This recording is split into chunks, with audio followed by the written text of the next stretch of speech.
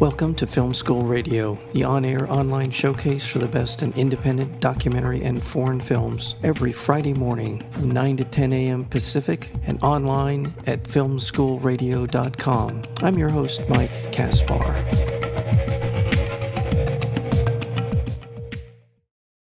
Love, Gilda opens a unique window into the honest and whimsical world of the beloved performer Gilda Radner, whose greatest role was sharing her story. Working with the Radner estate, Lisa D'Appolito unearthed a collection of diaries and personal audio and videotapes documenting her childhood, her comedy career, her relationships, and ultimately her struggles with cancer. These never-before-seen or heard footage and journal entries form a narrative spine to the documentary Love, Gilda, allowing Gilda to tell her own story through laughter and sometimes tears. And we're joined today by the director of this terrific, wonderful, just heartwarming new documentary called Love, Gilda. And that would be Lisa D'Appolito. Lisa, welcome to Film School.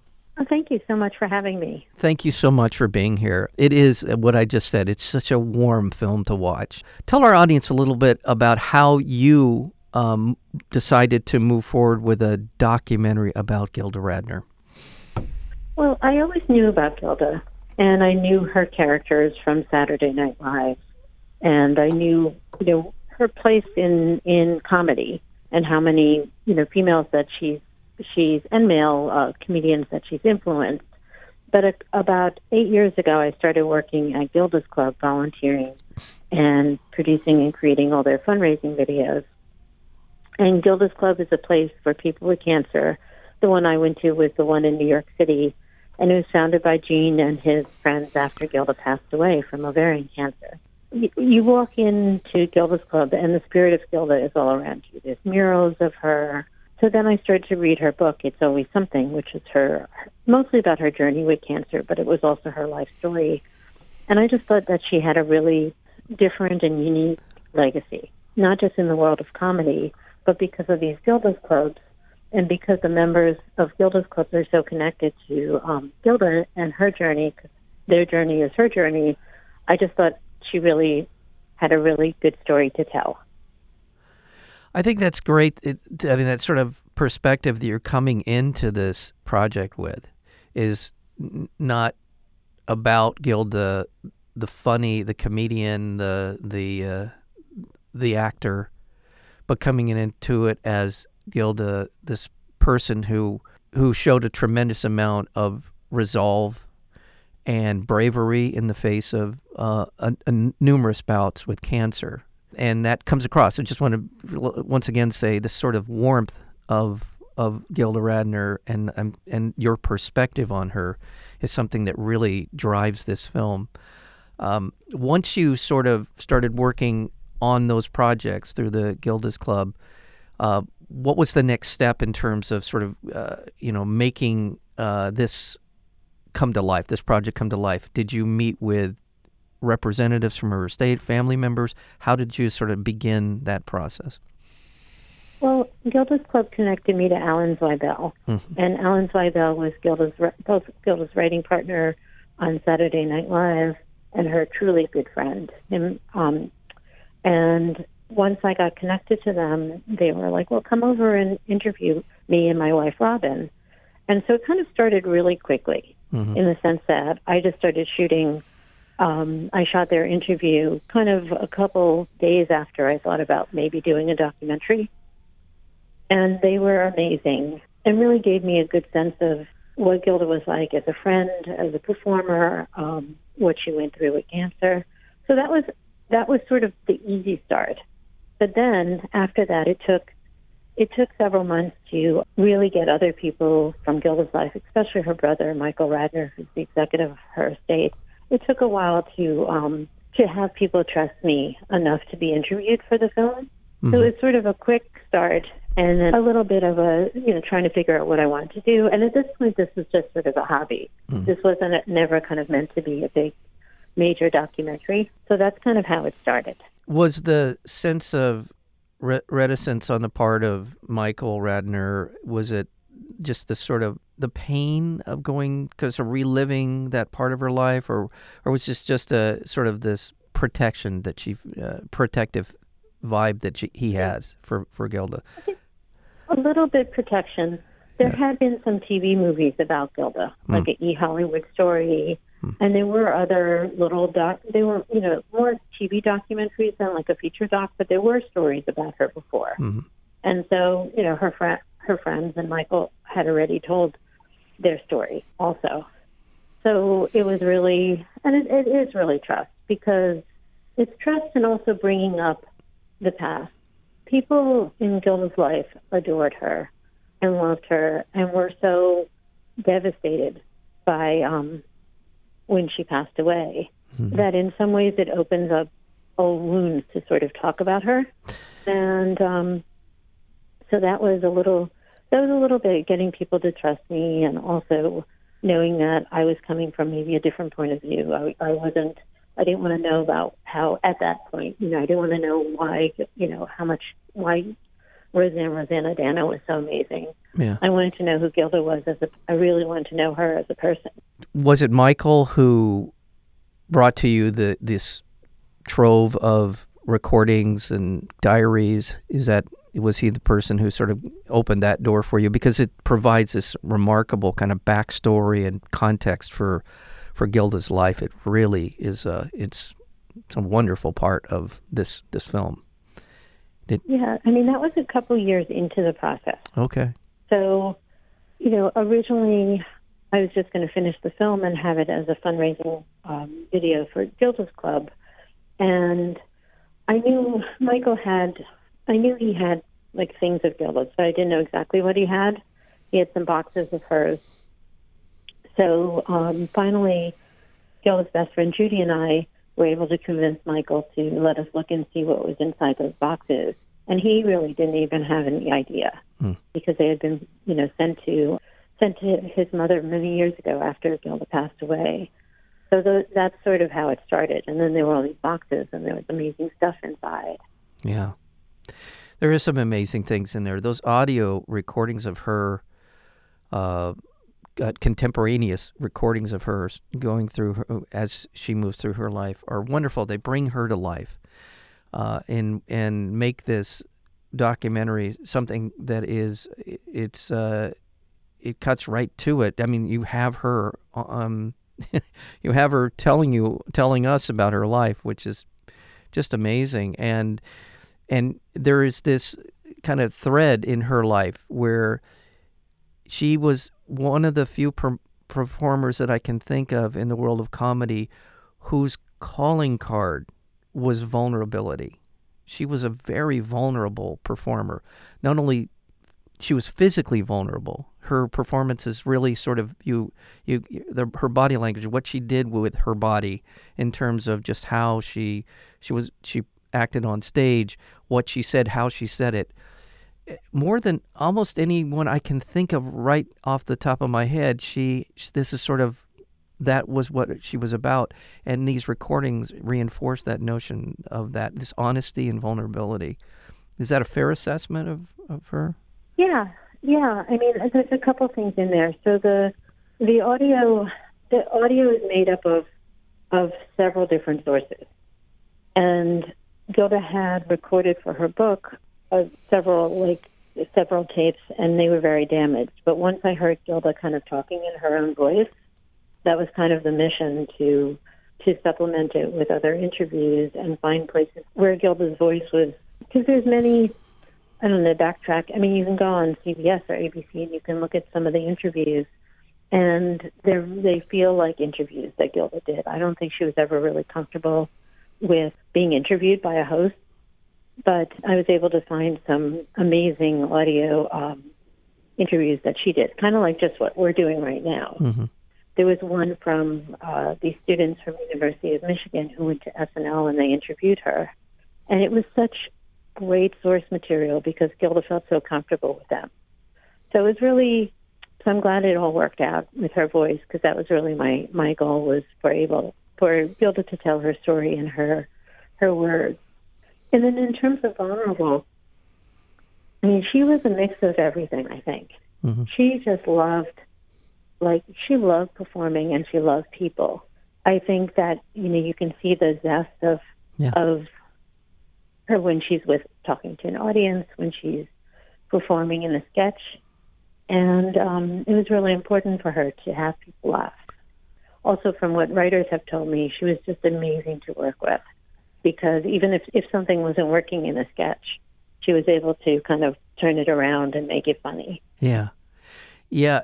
The way that she would go for laughs, and again, this is a gift, enthusiasm she has for performing was something I think that you're rooting for her in every skit she was in. You wanted her to be funny, you were expecting her to be funny, but at the same time there's this sort of connection that you want it. This, come on, you can make this work. And there's a small clip of her with Lorraine Newman as Howdy Doody's wife, and it's just sort of an example of a skit that wasn't working with the audience, with people just not laughing, but she had that sort of that energy that she brought to it that just makes it hilarious. And that's I think that was really her gift, was this ability to for the audience she connected so quickly with an audience, and then that sort of feedback from the audience as she's real-time feedback and encouraging her to go for it, I guess, is one way of putting that. But I want to remind our listeners we're speaking with the director of the new documentary film called Love, Gilda, Lisa D'Appolito. And one of the things in the film that I thought was particularly touching was people like Bill Hader, Melissa McCarthy, Amy Poehler. They actually had these diaries, these journals, and their reaction to that, which again, that's sort of what I'm talking about. This sort of it's Gilda. That's a fun part of the film. Tell me a little bit about just sort of enlisting some of these people who we all know in being a part of this. Well, it was always important to me. The film, even from the beginning, even though it changed once I got all the original materials of Gilda, it was always about legacy and about how Gilda is still sort of with us in so many different ways today. Mm-hmm. Both, of course, through Gilda's Club, which was my original experience with that, but then going online and reading about so many comedians talk about Gilda as their inspiration for what they did. So I felt like she really had a big place in comedy. And in some ways, when I was trying to put the film together, there was a lot of pushback from people saying, well, no one really knows who Gilda Radner is anymore. And I always thought, like, there's so many people who do know, maybe not a younger generation, but her place in comedy history was really important to me. Yeah. So I didn't interview what we call the modern day comedians like Amy Poehler, Melissa McCarthy, or Maya Rudolph until I had Gilda's story down packed.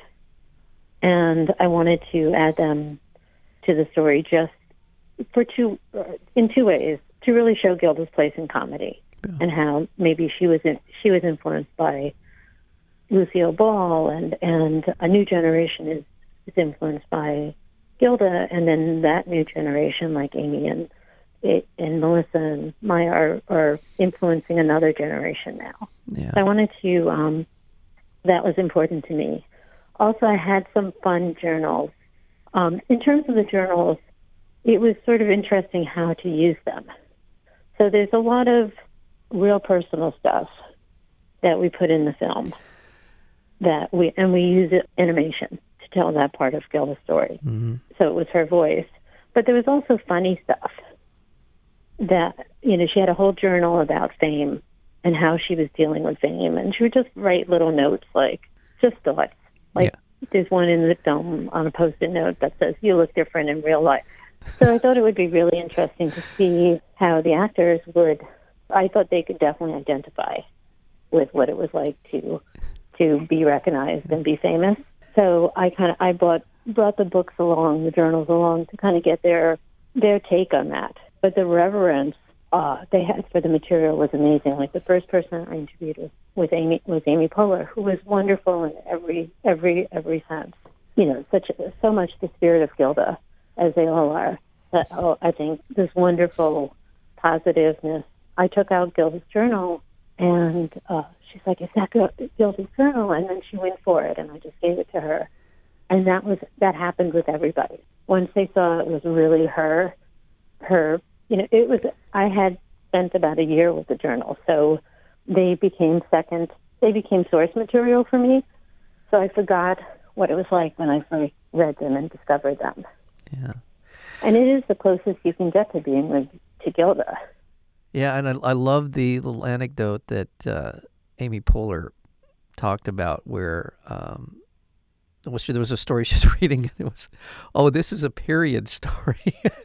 Yeah. It's pretty funny. I mean, it's one of those things. And then I just love the fact that she basically said, look, me and my assistant, we watch all the Gilda Radner bits from Saturday Night Live, and we pretty much just try to be Gilda in her own way. And Amy is an amazing performer, an amazing comedian. So it's no disrespect for, but it's just it was a wonderful kind of talking point for her to bring that up in the context of, her admiration for Gilda. So there's just so much about this film that it's such a wonderful watch on that level. It's just sort of in some ways a trip down memory lane, but also the arc of her life. Story, the triumphs and the tribulations. She went through a lot in her life, and we have not talked too much about her early life with a father. A father was a little older when she was born, who adored her. She had Gibby, who was her nanny.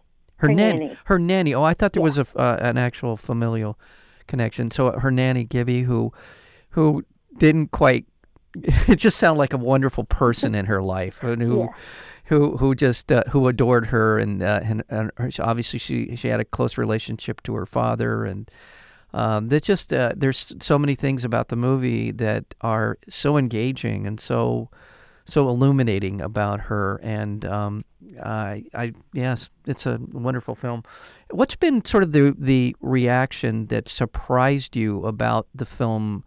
From people that either knew her or maybe didn't or were not familiar with her? That's probably two different questions, but have there been something about sort of the reaction to the film that has been heartening and maybe surprised you a little bit? Well, on the good side, that wasn't. All her good friends seemed to love the film. Good. And I've seen it several times and supported it. So that was really, really important. And Michael Radner, Gilda's brother, who supported the film in every way you can imagine, really liked the film, so that was important. What I love, and I thought it's a little surprising, but I didn't think it's really surprising, most of the audience for the film, it has been people who remember Gilda. It's an older demographic of people going to, who remember her. But the young people who are seeing the film, who never ever heard of her, really like it, like really love her. To me, that's something really powerful, because it makes her more than just. Sorry, I'm getting emotional. It makes her more than just nostalgia. It makes her, a person who stands on her own, even without the nostalgia factor to it. So that's been something that I love. So I hope more younger audiences watch her. Watch Love Gilda. Right. This gives us a chance to talk about, currently the film is on many of the VOD platforms, and also goes into a DVD release the first of the year. It's January 1st? First. Yeah. Goes into a DVD, and then it will eventually find its way onto cable with the CNN platform. Will be eventually running it, but. See, this is... I'm sorry, just to interrupt. No, please. CNN will be January 1st also. Okay, January 1st as well. Okay. It's just I believe that, and I believe this is the kind of film that will have a long life. It'll have some shelf life for people who will be discovering Gilda for the first time. I think you're absolutely right about that. I'll just end with this. It's another wonderful part of the film is her relationship with Gene Wilder, another big fan of Gene Wilder's work, and he seemed like such a open and loving person, a genuinely nice person, and it certainly comes across in the film, and the support he provided her for the last years of her life. It just seems almost like a fairy tale. I may be exaggerating slightly, but it feels like it watching the film. I don't even know if I have a question. It's just a wonderful part of the film. I was able to spend a day with Gene a year before he passed away. And so it gave me a really good insight. He had, and he wasn't well, and he had some cognitive issues going on, which is pretty public knowledge now. But I got a sense of who he was, and he was a gentle, funny, even though everyone was telling me he's not super funny in real life, but I found him funny, charming, handsome. I could just see why Gilda loved him so much. Yeah. Like he was, and quirky like her. Like, so I could just imagine what it was like, the two of them together. Yeah, certainly feels like they would be kindred spirits, having both of their work is very genteel. They were. I never had the sense of either one of them being sort of a hard-edged sort of comedian. It was all about the laugh, getting the laugh. I mean, Gene Wilder's work is unbelievable in terms of his film career. Young Frankenstein, Blazing Saddles, Willy Wonka, so many films where he was just a spectacularly good actor and a very funny presence in his films. And Gilda as well does the same thing. They just feel like they would be loving towards one another. It just seems like they seem like a good match. Is that? Go ahead. Yeah, I mean, I was also in the film as Jordan, who is Gene's nephew, who lived with Gilda and Gene on weekends and summers. So I got a good insight from his point of view, and he said that they were very opposite, but they brought things to each other's life. Like in the film, it's even though. I mean, I think she's beautiful and audiences love her smile. She never felt pretty. And I think Gene brought a sense of beauty to her life and a sense of how to live life as a famous person. I mean, they made dinner together and played board games with their friends, and they had a real normal life, which was very different than the SNL era. But also, Gilda brought fun to Gene's life. You know, she was quirky and fun and spontaneous. So I think, you never know what relationships are really like, but I just know from Gilda's audio and her journals, she just adored him. Well, the film is Love, Gilda. As we said, it's currently on many of the VOD platforms. You can check it out there. Starting January 1st, the DVD will be available. It will also be screening on CNN.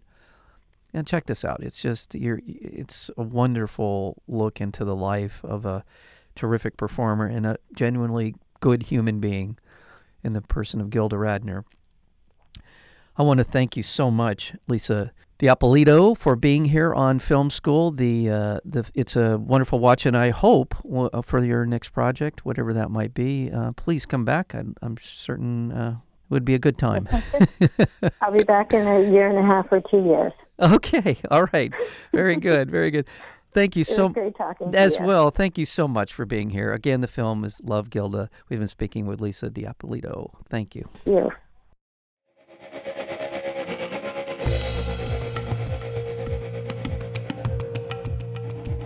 You've been listening to Film School Radio, the on-air online showcase for the best in independent documentary and foreign films. You can find out more about the program at filmschoolradio.com. I'm your host, Mike Kaspar. Thank you for tuning in, and we'll see you next week with another edition of Film School Radio.